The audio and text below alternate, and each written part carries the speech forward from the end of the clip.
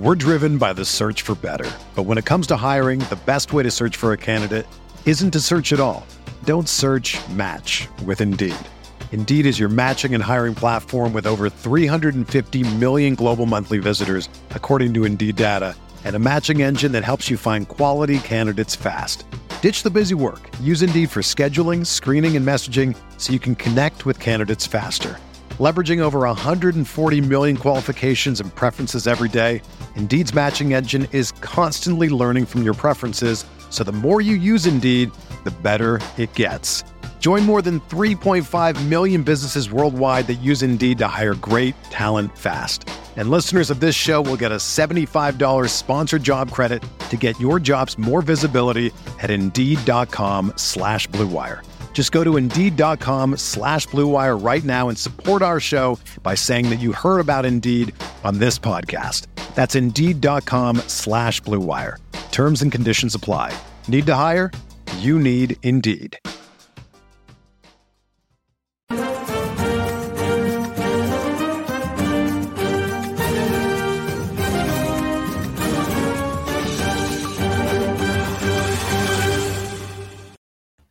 Hello and welcome into the Sorare Andrews podcast, brought to you by RotoWire and sponsored by Sorare. I am Andrew Laird. You can find me as Lairdino on Sorare, joined as always by Andy Black, who you can find as Black on Sorare.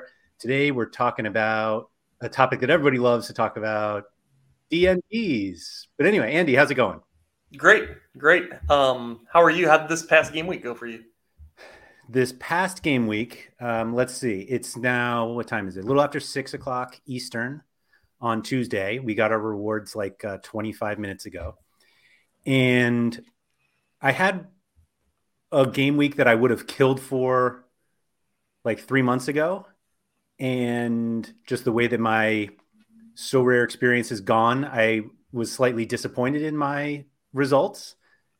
I ended up basically playing the tier 3 lottery. I had 2 or 3 lineups that were within like anywhere between 1 and like 20 points of getting tier 2s or tier 2s into tier 1s.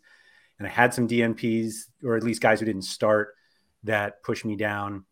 But I got the classic experience that a lot of people do, opening rewards. It's like, oh, I don't know who this guy is. Let me go check Sorare data to see if he's any good. And some of them were okay.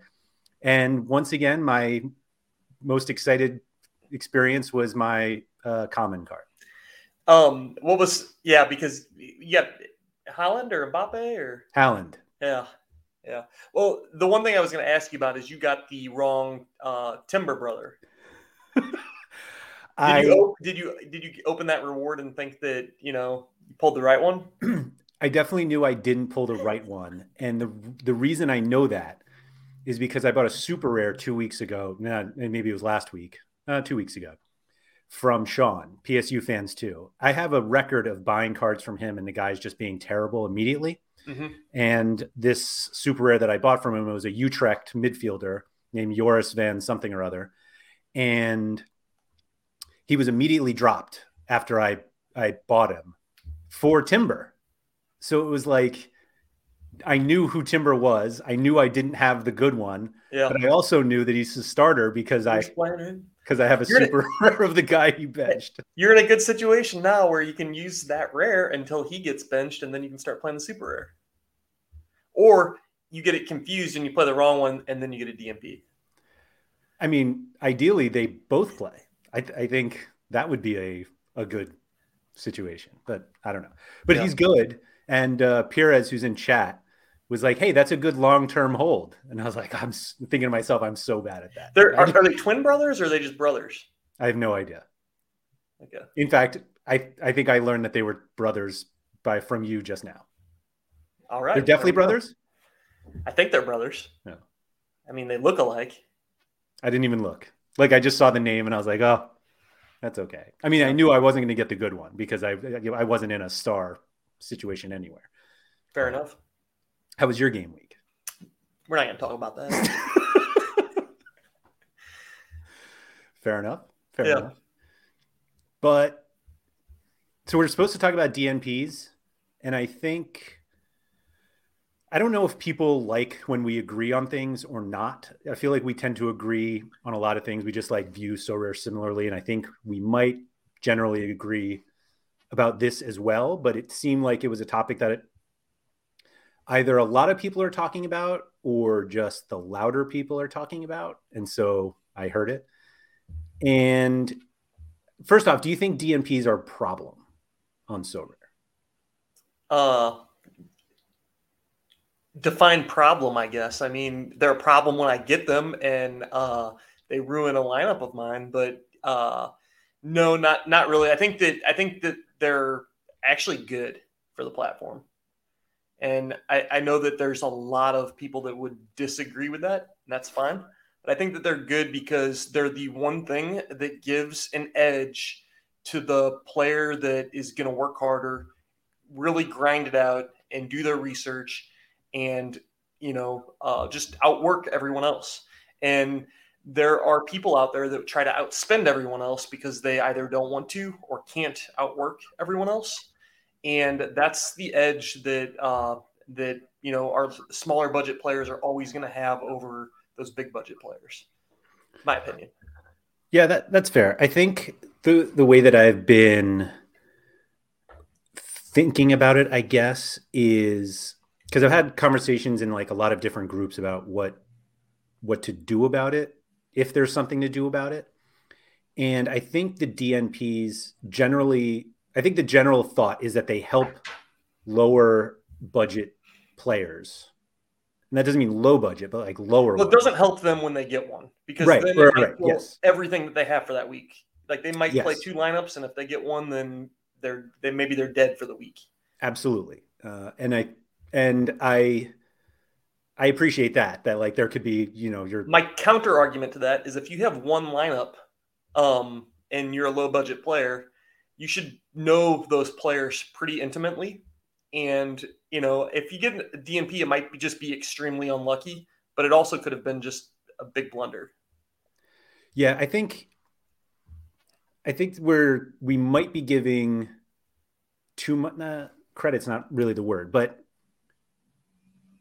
I think there's this thought that you can skill your way out of DNPs, and like you can't. Like there are players. Not everybody has Aaron Cresswell, all right? Yeah, but there are guys that are like more important to their team, captains, maybe a CDM that just always plays. Those are the types of guys that, if you want to avoid DNPs, that they're going to be in the squad. Yeah, I think the important thing is that like nobody's avoiding every DNP. And there's a good counter to what I just said. Michael Bradley, what was that, 2 weeks ago? Totally unreported. I guess he had an injury or something, or because he wasn't even in the squad. No. And dude has played every game the last 2 years when he wasn't hurt. And not only started in all those games, and just randomly, I guess, wasn't even on the MLS injury report, and boom, DNP. Yeah, the only difference there is that Michael Bradley tends to kill lineups even when he's in. So, like, I'm not sure it's all that different. That's fair. That is totally fair. So generally, I think the whole, like, you just got to work harder and more skillful players, like, avoid DNPs. And I think there is some skill in avoiding DNPs. Like, we see plenty of Sorare managers at every budget level, like starting guys who are suspended or who are questionable. And sometimes it's like you just don't have another option and you just have to start them, and that's fine. Yeah. But I think there's still plenty of mistakes all over the place with all types of managers that there is skill in avoiding DNPs. For sure. There's no skill in avoiding all of them, though. I think somebody showed me something this morning. It was one of the bigger accounts in the entire game. After this game week locked, already had, I think, 5 dead lineups or 5 lineups with key players that were DNPing. And it's just like, okay, that's one of the biggest galleries. And that's not even talking about galleries where we know they're just throwing darts at the board. Like, I don't think Karupu spends a ton of time on this. I don't think, who's the other one? Roxy. I don't think that he spends a ton of time on his lineups, but he slaps them together, looks at last 5 and puts them in there. Actually, I would love to find out what their process is for submitting lineups, because I'm just guessing. But I think that those are guys you definitely don't want to have subs or any kind of mechanism to avoid DNPs.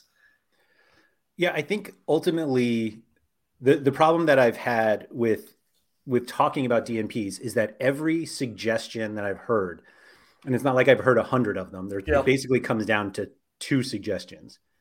And they both really negatively affect smaller galleries. There is one suggestion that I think Mike kind of addresses in his question, where I think this is one of the ones that frustrates people that do the work, that put in all the time, do all their research. If the game week deadline were moved back to the old lock time of, I think it was like 11 o'clock my time. Yeah. So I don't know what time that was. It was probably noon your time. Yeah. 6 p.m. Paris, 5 p.m. Yeah. So if they could move it back to that time, you get all of the Friday press conferences, you get all the, I guess, Tuesday press conferences in, and you can kind of find out about team squads. I guess it would have been Monday, but you find out all that information and you can make decisions on that information. There's no worse feeling than submitting your lineup and then the next morning you find out your team had a press conference and they're not taking your captain, the player that you captained on the road game or whatever. Well, we think of it as the next morning, but I mean, there are people in Europe who it's like, I set my lineup an hour ago, and now I'm dead. Right. Yeah. So the 2 solutions that keep getting thrown out are subs and rolling locks. Yeah.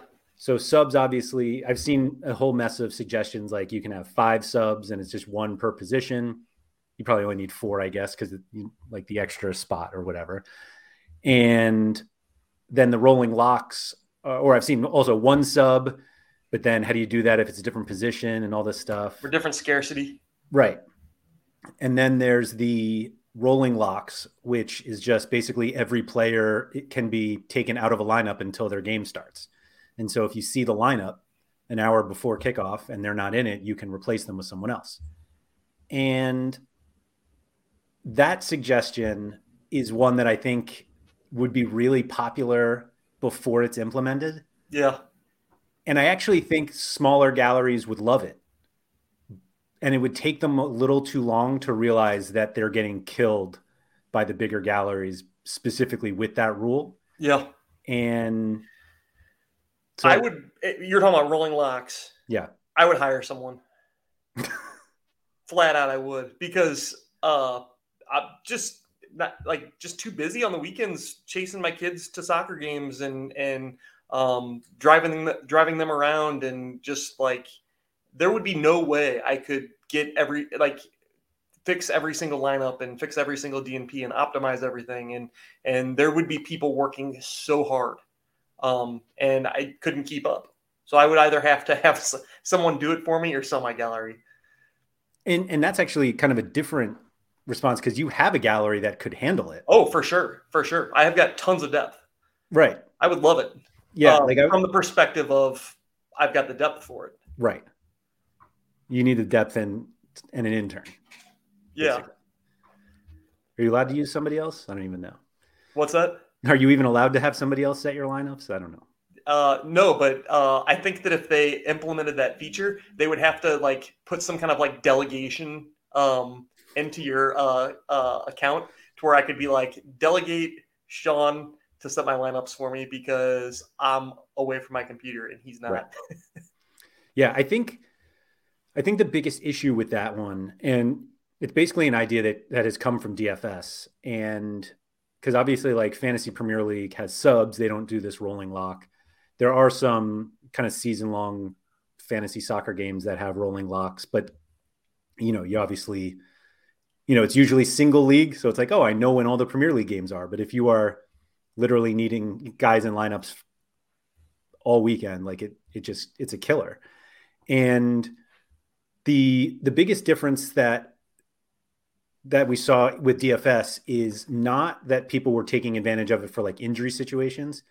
I think that was the original thought. Everyone's like, oh, it'll be so much better because it was specifically this DNP situation where on an NBA slate, if it starts at 7:30 p.m. and then you find out at 10:30 p.m. that somebody's out and you're getting a 0 and you can't do anything about it. So like, oh, we're going to let you change that player now. And there was this, so everyone's like, oh, that's great, because I'm not going to have a 0. And it's like, oh, wait, now I have to be there at 10:30 to make sure that my guy is in. Yeah. And then there were those who like, I have this situation where now I can be a little more aggressive. If I'm, if I'm losing and I have to make up ground, I can pick a guy whose floor is lower, but his ceiling's a lot higher. Right. And like, we're going to see that in SoRare if this happens. Like if your lineup is struggling and you basically have one guy who's like always good for 60, but never hits 70. Yeah. And there's another guy who is constantly in the 30s, but has 200s in his L40. You go with that guy. Cause like, yeah, you're losing anyway, but at least I can try to get. Might as well put that high upside guy in there and hope. Exactly. And so that's even like beyond the whole, like when somebody's like, oh, Mbappe's out and this guy can just throw in Lewandowski because he's in a training lineup. Yeah. And I thought it was a little crazy that people would have cards that good in training lineups. And then I looked at some of the training lineups from this past weekend, and my God, some of the bigger galleries just have they have training lineups that are better than anything I could ever put together. Yeah. And I was like, never mind. I don't want these cards even possibly in play. That's it. Yeah. Yeah. Perez, you said subs with score reduction, if used for me, is the logical way to keep everyone happy. Already you're wrong, because that doesn't keep me happy. It's an idea for sure. Like, I think that if you're going to do something like that, there would have to be like a penalty or whatever for using the sub, especially if they were like out of position. But yeah, it's such a tough one. I don't think that there's any scenario of subs that I would be for at all. Yeah, I think the first one that jumped out at me was just like, you're now making people buy more cards. Yeah. You're like, now I need if we're going from SO5 to SO5 and 5 subs, or would you start handcuffing your players? Yeah, I mean, you could. Yeah, absolutely do that. Like whoever your backup forward is or whatever, you buy that guy just in case your guy gets the flu and you can sub him in real quick. Although it's probably not the most effective way of accomplishing things. It would definitely bail you out in some situations, I guess. Yeah, I guess it just feels like it's going to be more bailout than strategy. Yeah. And I just don't think you design a part of the game to like help people get bailed out. The one thing I can think of is I think everyone needs to invest in a nice box of tissues that has DNP written on it. The funny thing about those, this I have here is I've kind of like snuck this in, and I've had it on here. And I've had so many work calls where people like look back there and they're like, hey, what's DNP mean? And I'm like, hey, don't go there. Now you can just send them a link to this podcast. Right. It's perfect. For sure. Yeah, I think Mike brings up this good point, which I think we all overlook a little bit, but like subs just complicate the game. Yeah. And I think I've kind of said this on a number of things, but it usually comes down to like, expanding the scoring or expanding rosters. That the goal, SoRare's goal is very clear, and it's to have as many users as possible. Like they want 1 million users, and you don't easily get users by making your game more complicated. Like, as weird as it sounds, like the scoring matrix is like absurdly complicated. Maybe it's not even complicated. It's just like long. And the first time I tried to describe it to somebody, it made no sense. And I was like, let me like get back to what it actually does. But like fundamentally, it's like, hey, you need 5 cards and go play them. Yep. And that's it. And now it's like, hey, you need 5 cards and maybe up to 5 subs. And if they do so, one of your players doesn't get it, and can you use the sub if the player doesn't play? But if he subs on, then he does, it's like, I think we did see, like I had a lineup this week, one of my D5 lineups where I had like 4 great scores, and then a guy was on the bench. And it was like, should I get a sub for that? Like, can I automatically do it? But like, if he plays, if he comes on for 3 minutes, then and gets his score of 25, does that negate your sub? So now you're rooting, like you're sitting there like, oh, do not come on. That's all you want. Right. Like, do not come on the field. I want to use my sub. And then people are going to get mad that, oh, I didn't get to use my sub because the guy subbed on for 3 minutes and scored 24 points or whatever. Or the other situation where like, no, I put my sub in, but he got a red card. And so I want the guy I had originally. Go back the other way. 25. Yeah. And so, yeah. What do you think? What do you think about this? When your player subs on and gets 25 points, do you think they should get 25 or 35? I'm glad you brought this up. So this happened to me recently where one of my players didn't start but came on at halftime. Mm-hmm. And like the guy he replaced got 35 points and he got 25, but they played the same number of minutes. I think it's a glitch in the scoring matrix that they only get 25 for subbing on. I think they should start with 35. Tell me why I'm wrong. I don't know why. Like, I don't know why playing the first minute of the game gets you more points than playing the last minute. Yeah. Or they do away with the whole starting off at 25 or 35. And then you just they do the math and they figure out how many points per minute you should get. And then they just give you the points per minute. Yeah. I don't know. I kind of feel like there should be a reward for starting. Yeah. Okay. That's fair. So 35 to 25 just makes sense. But but that one situation felt weird to me where I was like, my guy played just as many minutes and scored 10 fewer points. Yeah. You know, at least on that part. Quinny says it really, really well there. Best way to piss people off, try and make them all happy. Yeah. So this Pierce was asking if we think DNPs basically become a retention issue. Like, will people walk away because of DNPs? I don't think I've seen a single person walk away yet because of a DNP. I think if you've gotten so many DNPs that you're walking away, then you suck. Then the skill gap worked. Yeah. And that's like harsh to say because like I know people who have gotten killed with DNPs that are good at this and it's just like dumb luck. I think what makes it easier to brush that off, like for me to like flippantly say like, well, just whatever, is that you can play the guys next week. Doesn't cost you any more money. Right. You own the cards and we enter these free competitions and that sucks. And that there are people who are like, I had a great team and this one DNP and I get it. I really do. But like somebody else won because you didn't have, because you had a DNP and another week, somebody else big has a DNP. And so you get to go buy them. And I just feel like, not that it evens out, but yeah, I don't think DNPs will be like a big enough problem that enough people are like, I'm out of here. I think DNPs almost keep people coming back. Like it's almost like golf. Like you go out and you hit, 10, 20, 30 bad shots or whatever, but you hit that one good shot, you get that one good lineup and it keeps you going. I almost feel like DNPs are just like that thing that just kind of keeps nagging at you and I don't know, keep you going. I think that's a great point. Nailing it within 5 feet on the 18th. That keeps you coming back after you shoot 130. Right. Yeah. I don't know. I just don't think it's a problem that needs to be fixed. And I think that sounds, well, I don't know if it's a problem that doesn't need to be fixed, or I just don't think that there's a reasonable solution. And so they shouldn't change it. Maybe that's the way I'll put it.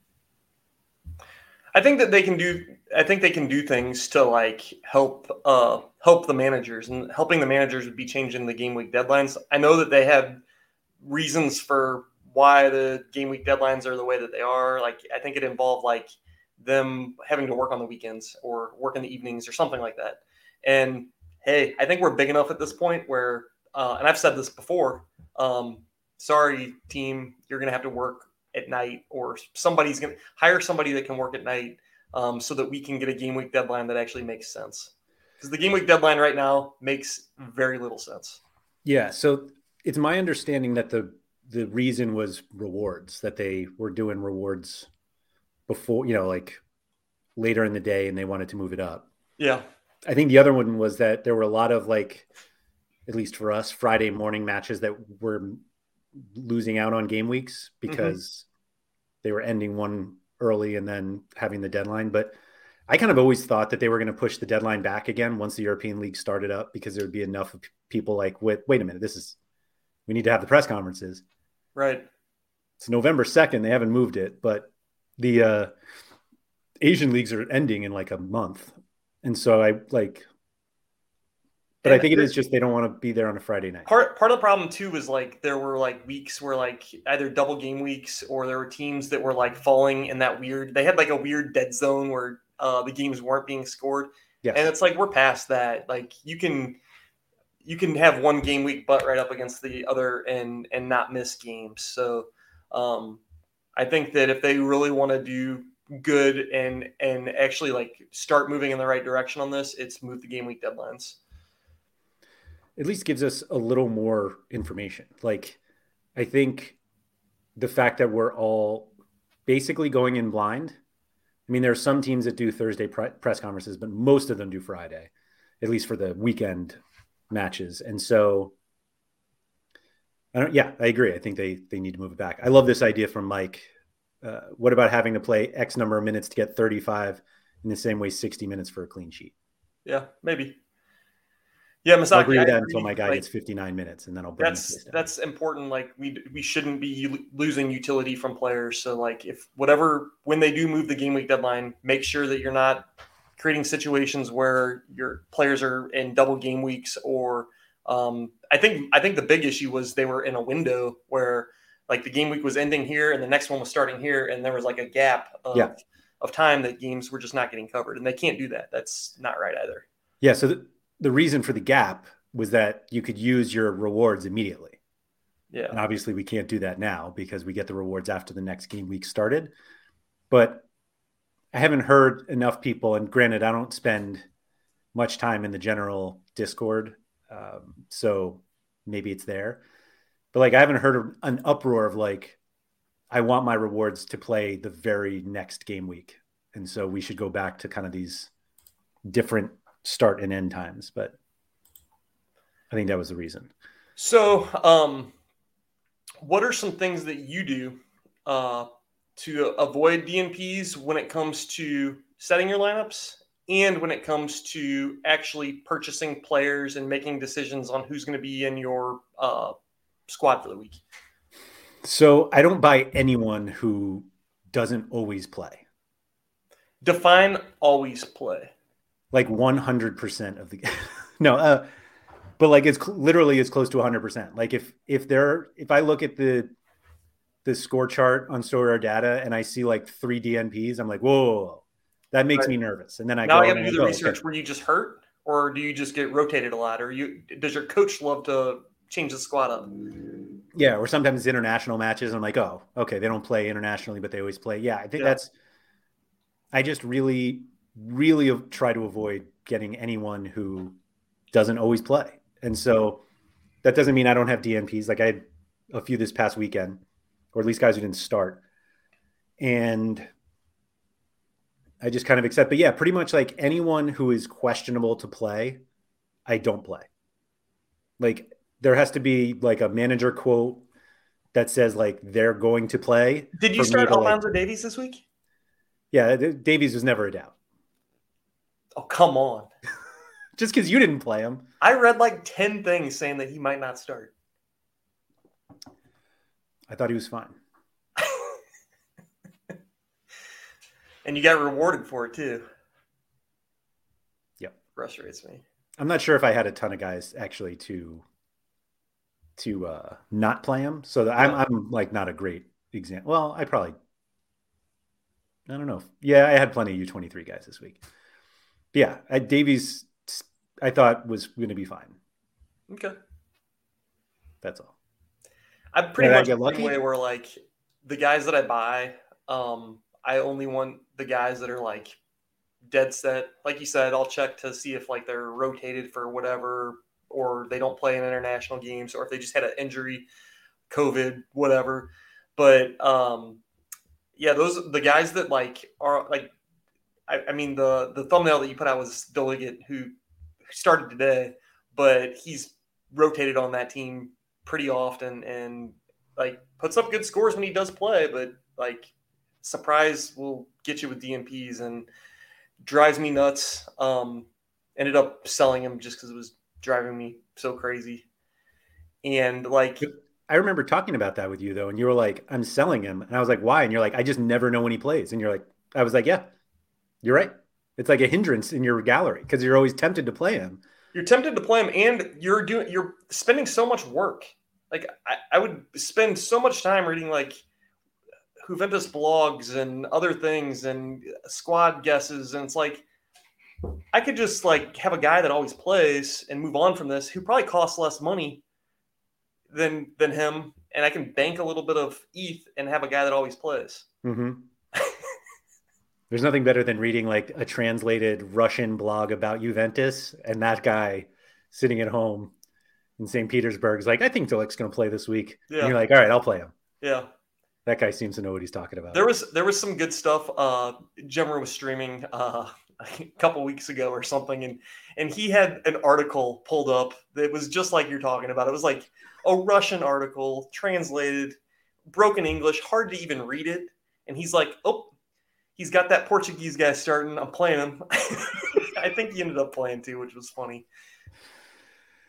I mean, yeah, guessing lineups. I come from a job that required, trying to figure out lineups, so it's difficult enough. But yeah, I don't know. Were there certain leagues that were easier to predict, and certain leagues? And I know the answer to this is going to be yes, and probably the MLS is one of them. But certain leagues are really difficult to predict and guess. Yeah, I mean, absolutely. I think MLS might have been the toughest, which is nuts because we're RotoWire is based in the US. Yeah. And like we have all the media, but the media access for MLS just seems very limited. And so, and there are no official injury reports required. And so, there are plenty of instances where all of a sudden it's like the game starts on a Saturday and they're like, "Oh yeah, that guy got hurt on Tuesday." And it's like, well, why are we just hearing about this? I'm like, and honestly, the only way to overcome some of those is there's some really good beat writers for specific teams that you can follow on Twitter. But then you end up following, I don't know, 20 beat writers if you can hunt them all down. Mm-hmm. And they're helpful. They obviously won't be able to give you everything, but what I've done is, at least for like key teams where I have like 5-6 guys from their team or something, then I'll be following that beat writer and I can kind of follow that news a little closer. One of the things I saw a lot with some of the English ones is that they're not like blackouts, but they're basically blackouts. And so it was one of these that like the manager says like, "Oh, so-and-so was questionable, but yeah, we'll see if he can play." And you read that and you're just like, I don't know what to make of that. Yeah, what does that mean? And then it turns out they don't play. And like the match recap is like, well, he hasn't trained in 2 weeks. And so it's not surprising. And it's like, that information is not allowed to be told until after the game. And like, there's nothing you can do about that. Yeah. But that's what it is. One of the other things that I've done to avoid DNPs is I've completely avoided the Asian leagues because not my native language, really hard for me to find news.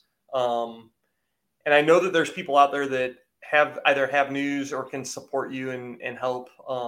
But I just am uncomfortable with that league. So it's like, I'm going to avoid it to help, and I'll spend a little bit more money to go elsewhere just because I'm uncomfortable, totally relying on someone else to give me information, which is funny because that's already what I'm doing is when I go to get MLS news or whatever, I'm relying on other people to get that news, but it's just, it's hard to rely on a single source for all of it. I like how you say it's not your native language, as if you have you have a little Korean language, Yeah. Well, knowledge. I did learn a trick though. Again, from Jimmer. From Jimmer's stream. Yeah. He was copy and pasting the Korean characters into, I think it was Twitter or Google, and didn't realize that you could actually take those characters and just totally search news based on that. So he'd find the player's name in Korean and copy and paste that name into Twitter, and then translate and get news. And it was more news than I was impressed. I was impressed, and I was also like, I'm not going to do this. I can't do this every week. It is so fun to watch other people like do their research and see the ways that they go about avoiding DNPs and just getting team news and stuff. It's funny. I was talking to somebody the other day about how like the lineup building process, like watching somebody make lineups every week sounds really boring. And I'm like riveted by it. Yeah. Like it's kind of like what they say, like, nobody wants to hear about your fantasy football team. Mm-hmm. And it's like true, like nobody cares.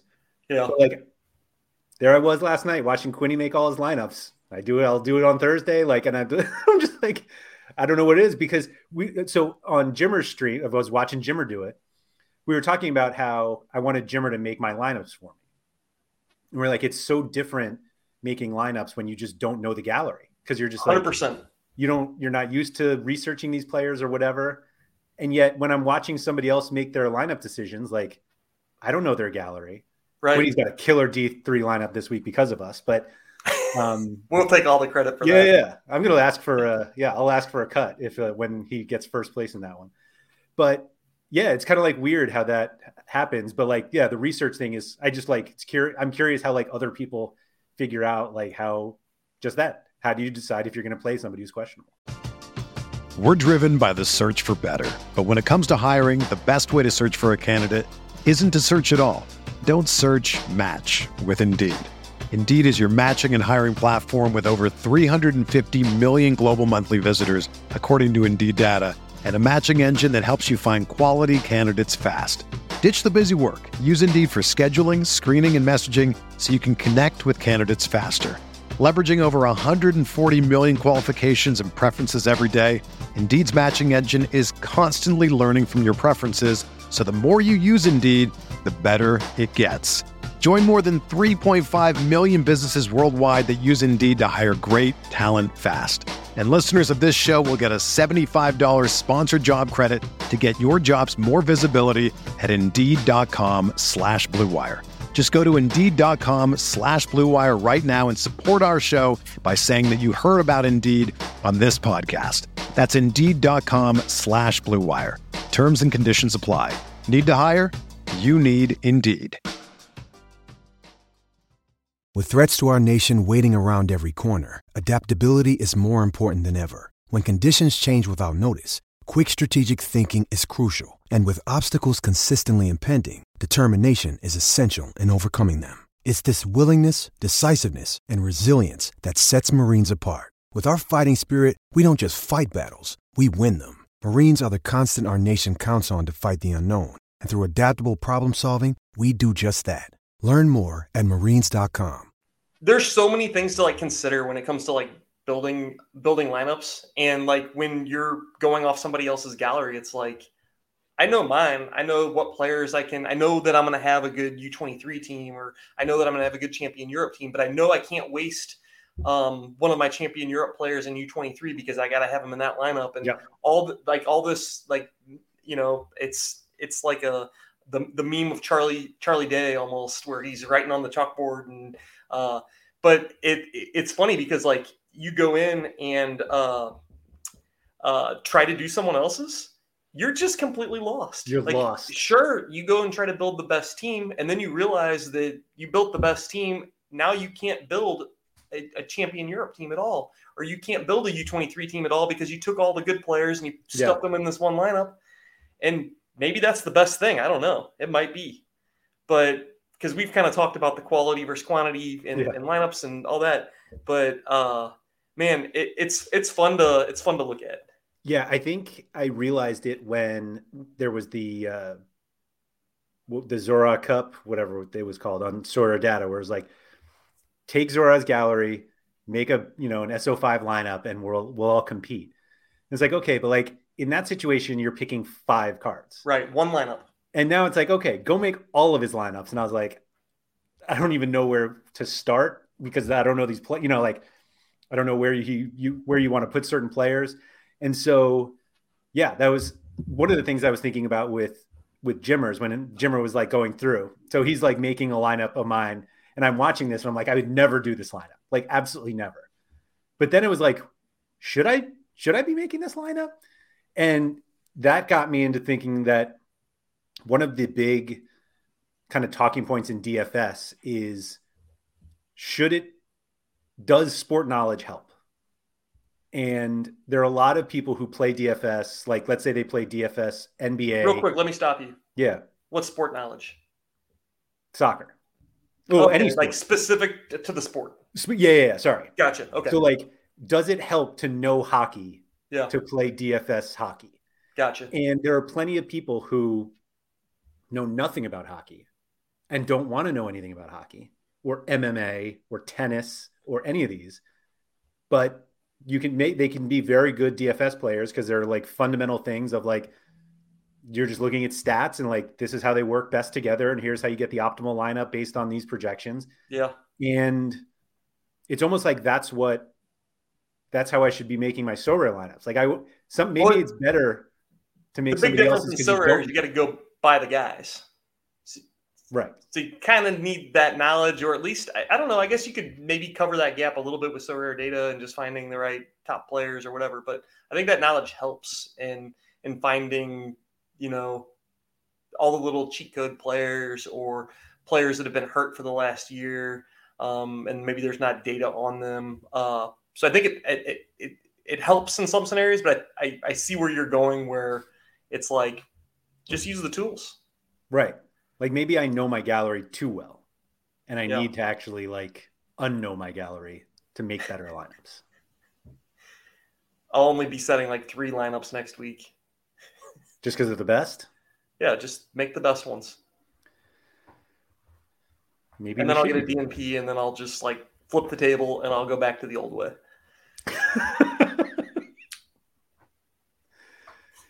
Do you want subs?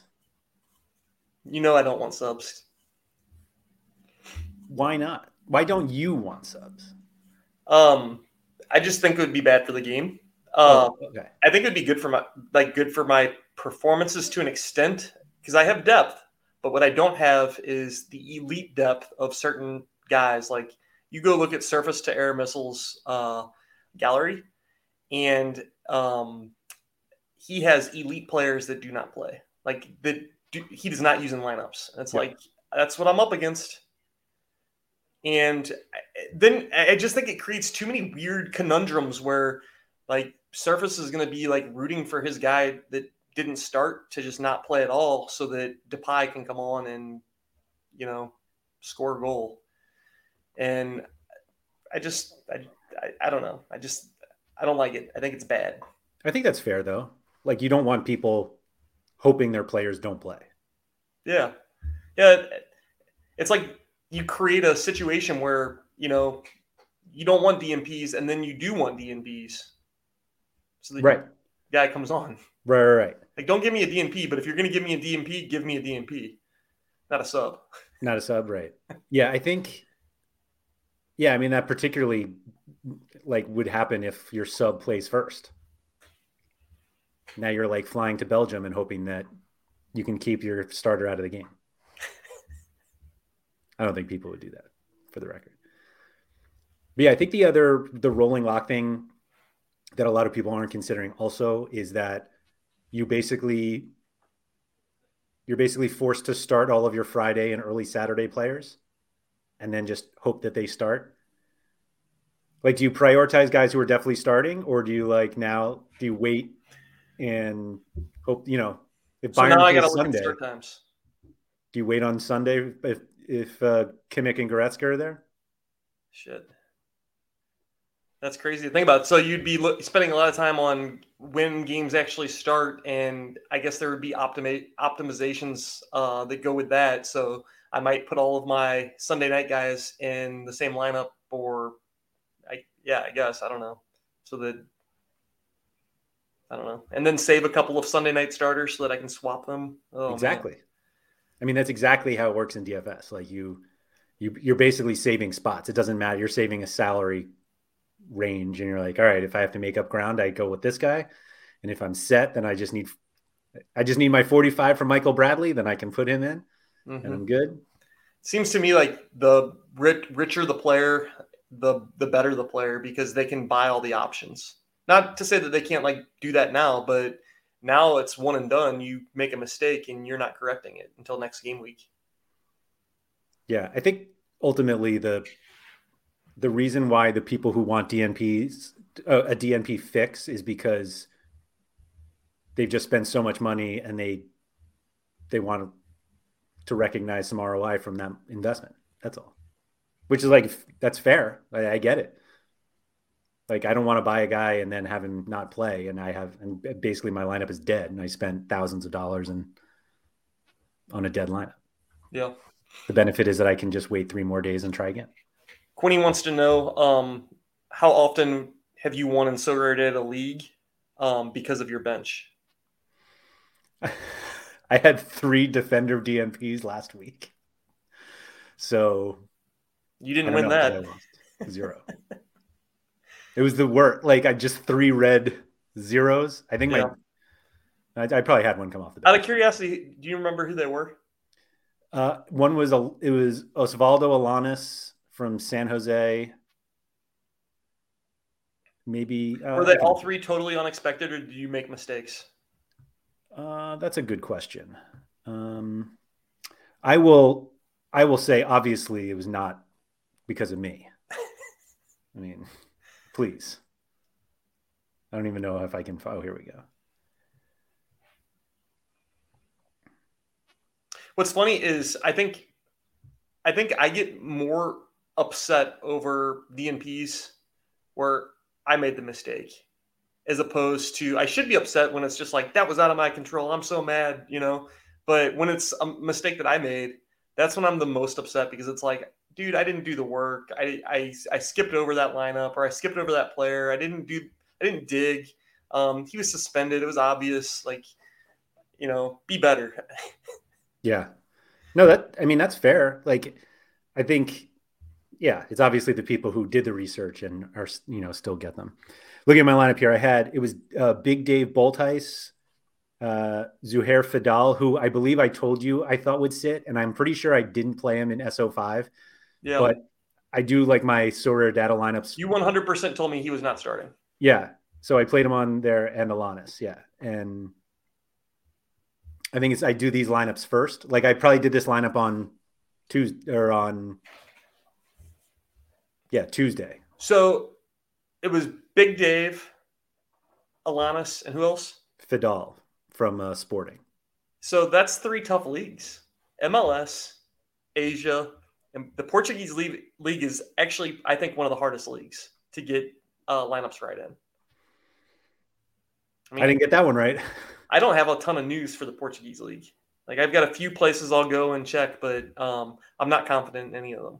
I think the benefit, at least for the players that I have, so it's obviously a pretty selfish response, but like, I pretty much only have players from Sporting, Porto. I don't even think I have anybody from Benfica, but it's like, if you're going to get news, you're going to get them from one of those 3 teams. So. Yeah, that's fair. Well, they don't have any other teams, right? Covered? No, they don't. Maybe soon, though. I mean, Nicholas is hanging out over there in Lisbon, so. Well, he dropped the signing teams and leagues up. Yeah, maybe. I mean, it'll be fun. Challenger definitely needs more teams, so including the non-elite ones, right? From Portugal. For sure. Yeah, I'll get my Boa Vista stack going. Right. Reggie Cannon, and I don't know anybody else on the team. Yeah, that was about it. I like how Quinny's saying MLS clubs do tend to work in patterns that you need to decipher. I've never seen a pattern. Like, I think it's just completely. So what he said there, though, is 100% right. There are players that will not play on certain surface types. We had the university I work at, we had hosted a MLS Cup game 2 years ago, and it was Chicago Fire were in town. And Schweinsteiger was playing with the Fire at the time. And I was really excited. I was like, oh, that guy I've seen on TV, I'm going to go to the game and, get to yell at him and call him names or whatever. And he didn't even make the trip because we have a surface that just turf field that he had written into his contract that he would not play on. I think it's a common thing for those European players that come over here and are older. I think pretty common. Zlatan, I think, did that. I remember there was talk. He may have ended up playing, but it was like a playoff game in Seattle. And I don't think he'd ever played on turf before, at least in MLS. And there was all this talk of whether he was going to play. I wonder if it's probably an option because like if it's a big playoff game or super important game, they're probably going to play in it. But like the game that I was talking about was that Open Cup, the US, whatever US that Open is. Cup. There's no way he was going to play in that, Probably not even on grass. Right. Not making that trip. Bastian never got to see beautiful St. Louis, I guess. Huh? Guess not. But yeah, I just feel like the easiest way to do it is probably to be too safe, and that like if there's any doubt somebody doesn't play, you just don't play them. But there are people who have galleries that you can't do that. Right. And I mean, I think most people have galleries where you can't necessarily do that. I would argue that I do have a gallery where I could do that, and yet here I am playing Alphonso Davies today. But I don't know. I just the easiest thing to do is basically to be extra conservative about it. And if there's any doubt, you just don't play them. That doesn't get you out of all DNPs, but it takes you out of more than you would get normally.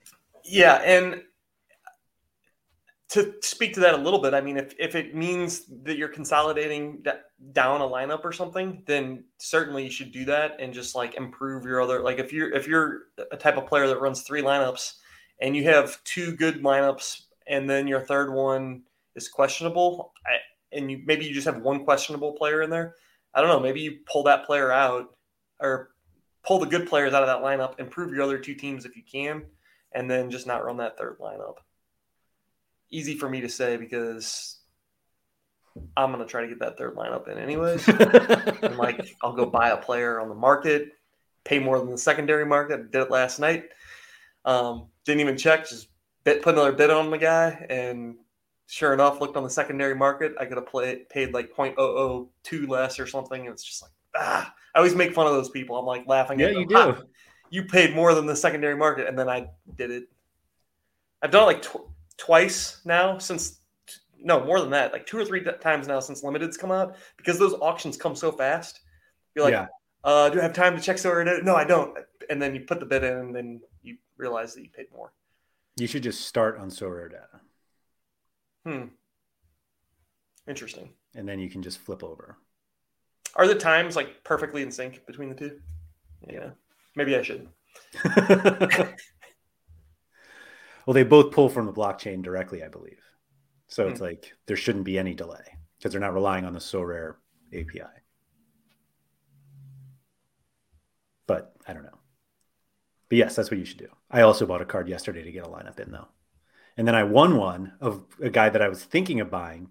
And I was like, man, if I had gotten this before the game week started, I could have just played it and not have to buy this other card. Yeah. I think Quinny's bringing up some good points just in regards to patterns in general. You got to just, if you do have a player that rotates, try to figure out whatever that pattern is. Somebody mentioned Andy Nahar, and I think that he had a turf. I thought he had something in his contract where he couldn't play on turf, or that was what people thought for a while. There was a lot of speculation about that. Also with like midweek stuff, like if a guy's played like 4 games in a row, or if it's Europa League, I've got players in my gallery that I just have pegged for, okay, he's never going to play in Europa League. Yeah. Don't even bother trying to get him in a midweek fixture because he's not playing. Or you always play Vlasic because he's going to play this. Right. I started him this week in the that weekly where it's like the 40 points or less. Ooh. Because Vlasic is, I feel like he could score this week up against. Yeah. They play Genk, I think. Yes. On the road, not great, but I don't know. That's like the guy that you want in that lineup. There's some upside there. I might even have captained him. I mean, Genk hasn't had a clean sheet since like 1395, so I think you're fine. Yeah, I don't think Van de Voort's given up less than 3 goals in, I don't know, 10 games. He only gave up 2 last weekend Only 2. Okay. I don't know why anybody would take it all like that back. guy. Yeah, you just bought him, didn't you? Yeah, I did. Did you get the cool one where he's like staring off? And no, I'm so like, I was so angry about it for like a number of reasons. But basically, I bought him just before the deadline because I was selling a car. I sold to Justin Bigelow, and I was like, oh, you have to replace. Like my plan was to sell him to get Vandevort. Like so, the plan worked. But by the time that I went to like buy the Vandevort, the like cool cards were gone, and I was like, And I was like, I should get the new one anyway because the XP is there. But I think at some point I'm going to try to downgrade because I like those other ones much better. Now, not to go back to our conversation from last week, but are you going to buy Jehan Lukami and Carlos Cuesta or whatever? You're not going to run the gang stack? No, I don't know when they play. I was talking to somebody yesterday who has a pretty good Mark McKenzie card, and he was like, it feels worthless because I just never know when he's going to play. Well, I know when Mark McKenzie's going to play. Never. He never. Not never. That's the problem. Yeah. He does sporadically play, which is why you can't buy Lukumi or whoever the other guy was. Cuesta. Yeah. Yeah. You can't trust him. Has McKenzie played enough to disrupt them? I feel like he just never plays. Like I was looking because I have his card and I just like it popped up the other day because it was like a midweek and I was trying to set lineups and I was trying to like fill something in. I was like, oh, I can't use him. He's never going to play. He started 4 games ago. Okay. He started 47%, or actually he's played in 47% in the last 15. What's wild is look at his scores. They're pretty well, except for the game. Oh, that was the U.S. game against Panama. Right. But I mean, like when he plays for Genk, he plays pretty dang good. He's a classic, like when he plays, he's good guy that you just can't ever play. I guess he's just a hold him, and then I guess will he be U23 next year? It looks like it. He's 22. So, yeah. I don't know. Maybe next year he gets like a full-time starting job, and then you have a pretty awesome U23 defender for a year. Yeah. Quinny said no one will have him in the special weekly, which is funny because I almost played him. Like I was like this close to playing him in the special weekly, but I didn't really have like a great team to play there, obviously, because they're all sub 40.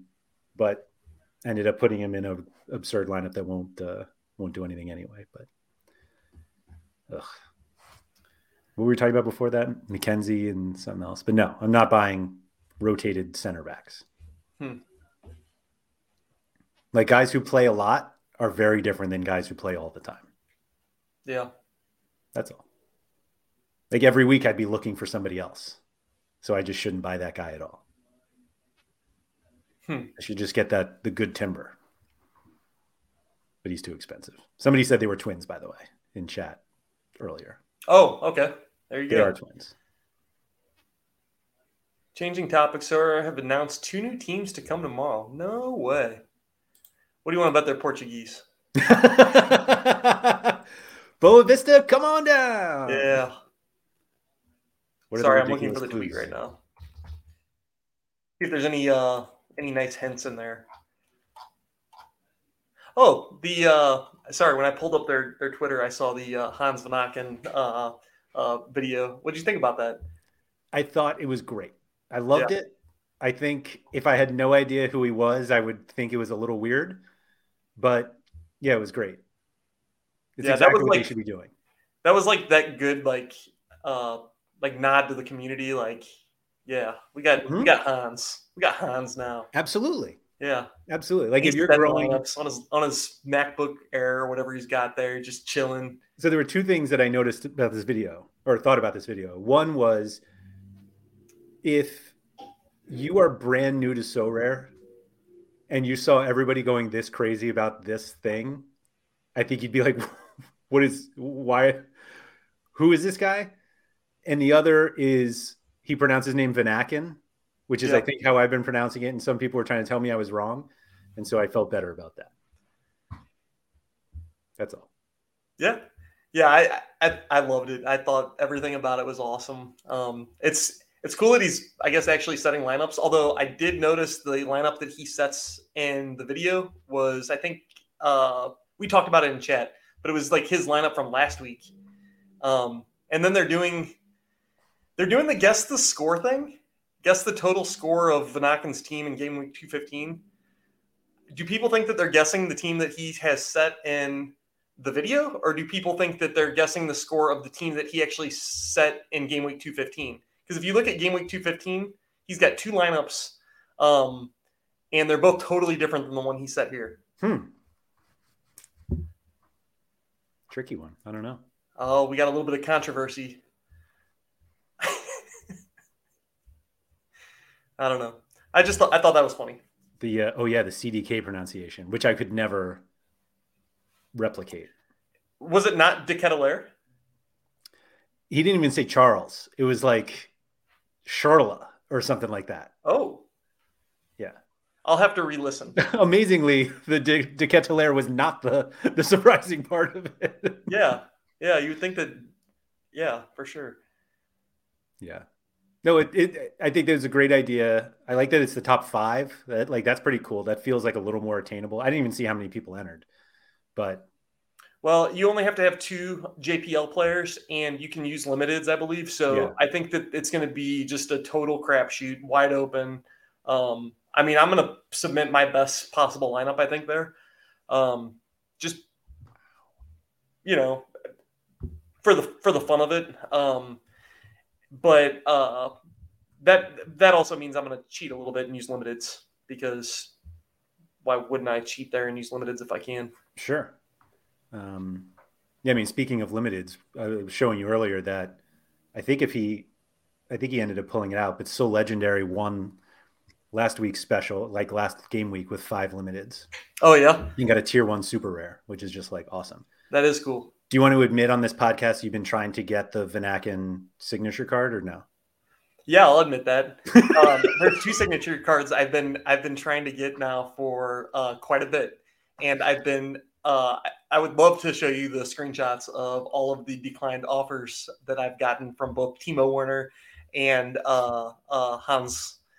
And my tactics were, I'll share my strategy for trying to get these cards. So Hans, I sent him an offer of another Hans Vanaken card, Simon Mignolet, Brandon Michele, or however you pronounce it, Clinton Mata, basically his entire team. It was an absurd offer. Like anybody should take this offer. You would think. So I sent him it was like 9 cards, and even a replacement of his very own Vanaken card, just mine's not signed. And I sent him that offer and immediately got declined. So I was like, okay, I'll try again. And I think the second time I threw some ETH in, third time I ended up just like adding more players in. All of them got declined. So this past week, I've been trying to get Timo's card. And I was like, all right, he's starting to play. He's starting to dabble. He's buying cards here and there. So the very first offer was just I was going to send him Timo and Havertz. And I sent that over to him, instantly declined. Like within 15 minutes, he declined it. So I'm like, all right. So then I went and I put Rudiger in there. And I put Armando Broja and Ike Ugbo, who are just Chelsea players on loan. Chelsea players that he's never played with. Yep. So, they probably played in camp or something. But I was like, hey, I can load up this offer.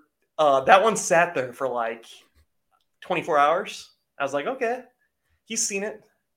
And then he declined it. So these signature cards are a little tougher than I thought to get. And I'm surprised these guys are hanging on so tight. But I'm going to get one of them. I mean, some of them can be had quite easily. Yeah, like if Stefan Fry and his paper hands over there just selling his cards for nothing. Or actually, I guess he sold it for 1 ETH, which is quite impressive because he's I won't say how I really feel about Stefan Fry on stream. It's probably better for the best. Yeah. He watches every week. Didn't he get a second card and he tried to sell that one too or something? They get one every year, I think.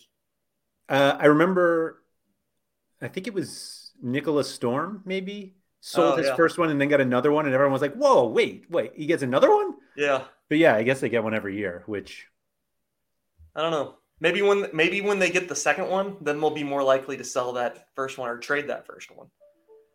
Or even the second one. I'll take the second one as well. It just seems like an easy thing to get rid of. Like, you obviously have your own like, why do you need your own signature card? Yeah. And that was my thought. I was like, hey, I'll give them their own card back. Yeah. And then they can still captain themselves in their lineups and stuff. So I think that's like, if you want one of their cards, I think that's kind of like, I think that you could get creative, like make a really super creative offer and maybe get them. And that's kind of what I was thinking. Like, we'll get creative here. I'm not just going to throw them ETH because I don't have the money to just be like, here's 10 grand for your card or whatever. But, that's a dumb use of 10 grand. Although you're giving out 20 grand worth of cards. So it's like, come on, man. I don't know. I tried. I'm going to keep trying. Effort. I'm going to get one. Yeah. And it's not going to be Stephen Fry. Right. I mean, there are enough like out there that if you really just wanted somebody's signature card, you can get it. But obviously you don't want just anybody's.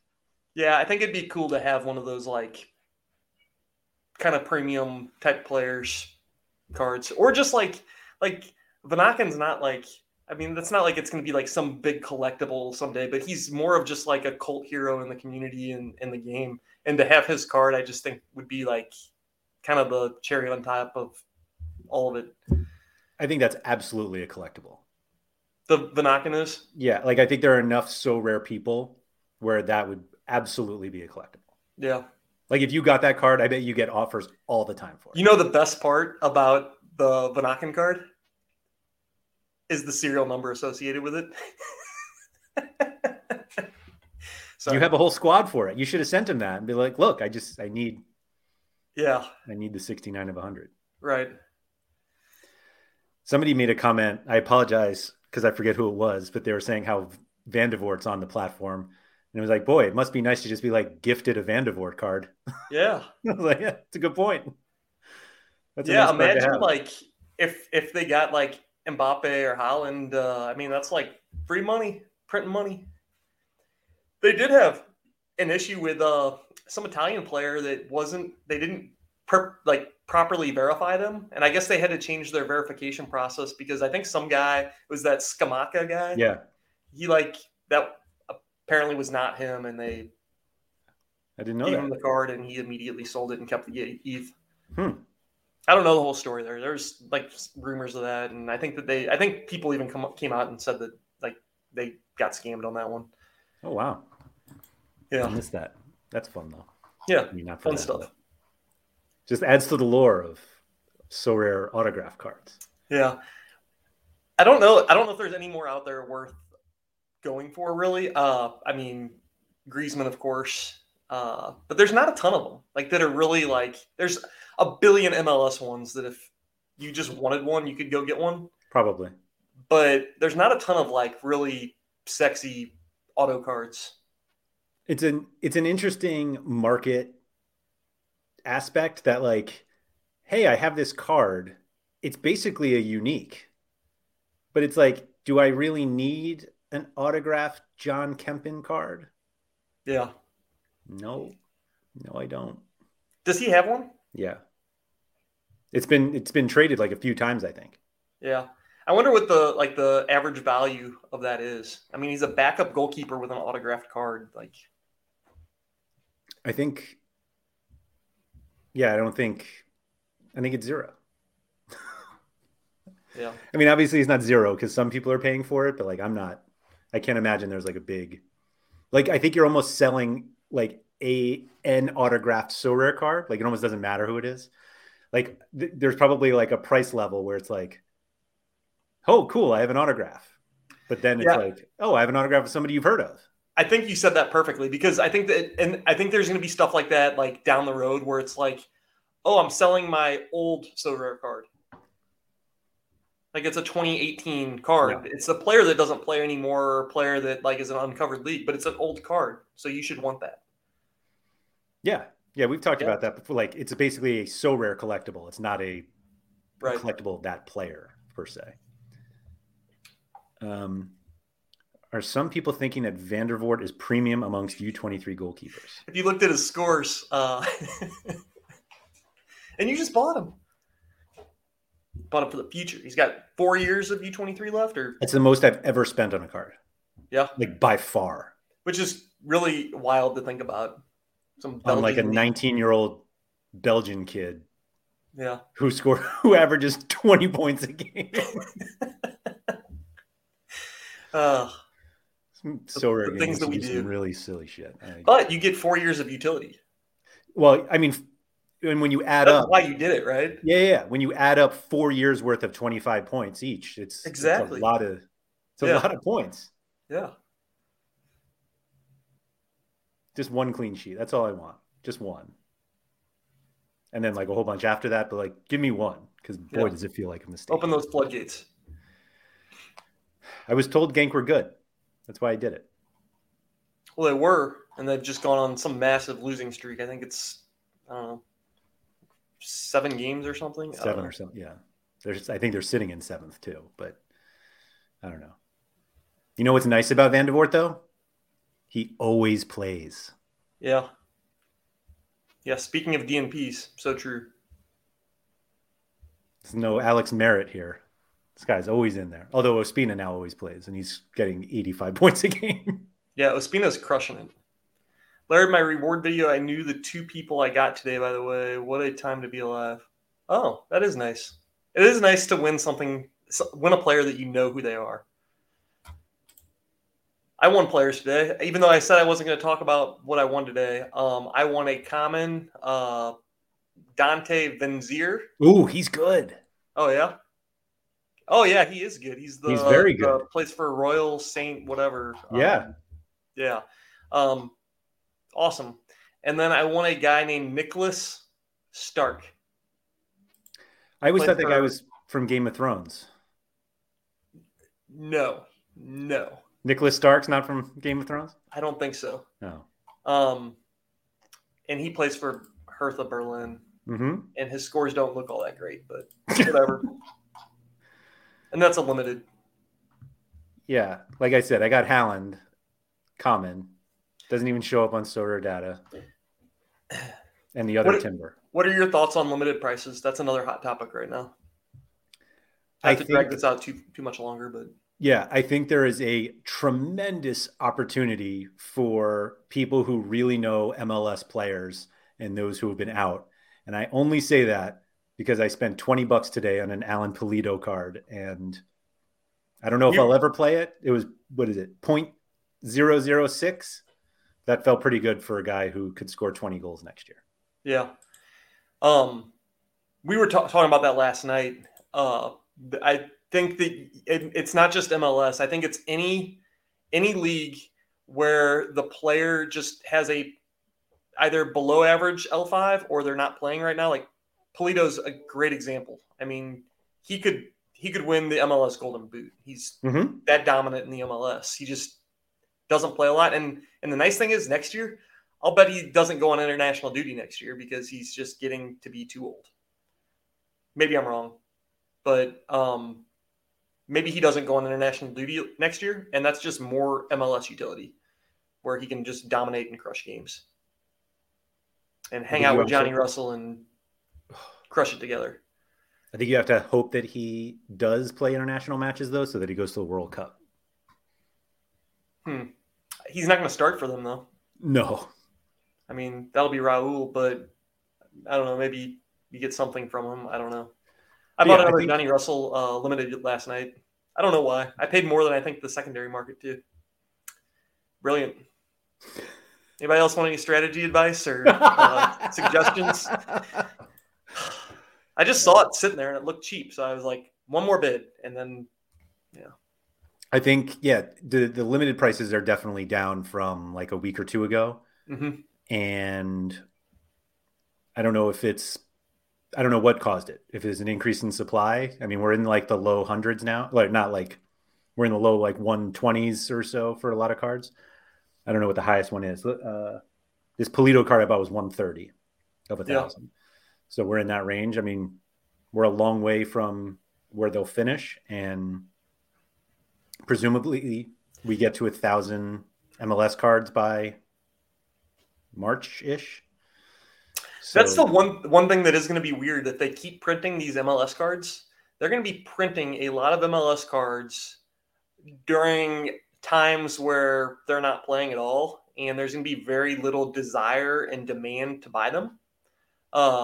So, I mean, we know what the prices are going to do in that time frame if they keep selling them. If they hold them back, they could protect the prices a little bit on them, but I don't know. I don't know that they will hold them back. I don't think there's enough time in the day to get all of them out if they stop and like start up again in January. Yeah. I think what we're going to see though is a much bigger gap between limited cards and rare cards of MLS players, because they've minted a ton of they have minted well more than half of and sometimes 3/4 of the rare MLS cards for this season. And obviously they're, 13% into the limiteds. Mm-hmm. And so I think because there's just there's going to be so much more supply of limiteds that people who use like rare cards to figure out if a limited card price is good. Yeah. It's going to be very different in 2 months. I hope, so I can sell all my rare MLS cards. But no, they don't stop printing cards after a season is done. To be fair, we don't. That's for sure true, but we don't know what the exact rule is, or if they even have a rule on when they're going to stop printing cards or whatever. Like somebody said that they thought it was once the new season starts or something, that they won't keep printing them. But I think they've proven that wrong. I don't know. They need a rule that's transparent and just like across the board. This is what we're going to do. Unfortunately, I just don't think that they have that forecasted out on like when they're going to get the new cards. I don't know when they're going to have the pictures taken. Yeah. So I think that they like to kind of play fast with the rules. So they don't really have a rule set because they don't have it forecasted out. Yeah, I don't think they have to tell us. I think we know that. I mean, as long as they don't make more than 100 rares and more than 1,000 limiteds, I mean, that's the rule that is most important. Do you think anyone gets to 1,000? Sure. I'm we obviously have no idea, but like, I guess the European season's much longer, but like MLS was almost done. So I feel like there's no way that they make it to 600 or something like that. Yeah. I don't know. If they make it to 1,000, these things are going to be like $5 each. You're talking about this year, whether we get to 1,000? Yeah, I don't know. Yeah, I don't know. I guess it just really comes down to demand, and if they can keep pumping these things out and awarding more prizes and all that. Maybe that's what we'll talk about next week, prizes. I won't do it. We did DNPs this week. What did we do last week? It was so long ago, I don't even remember. There's two.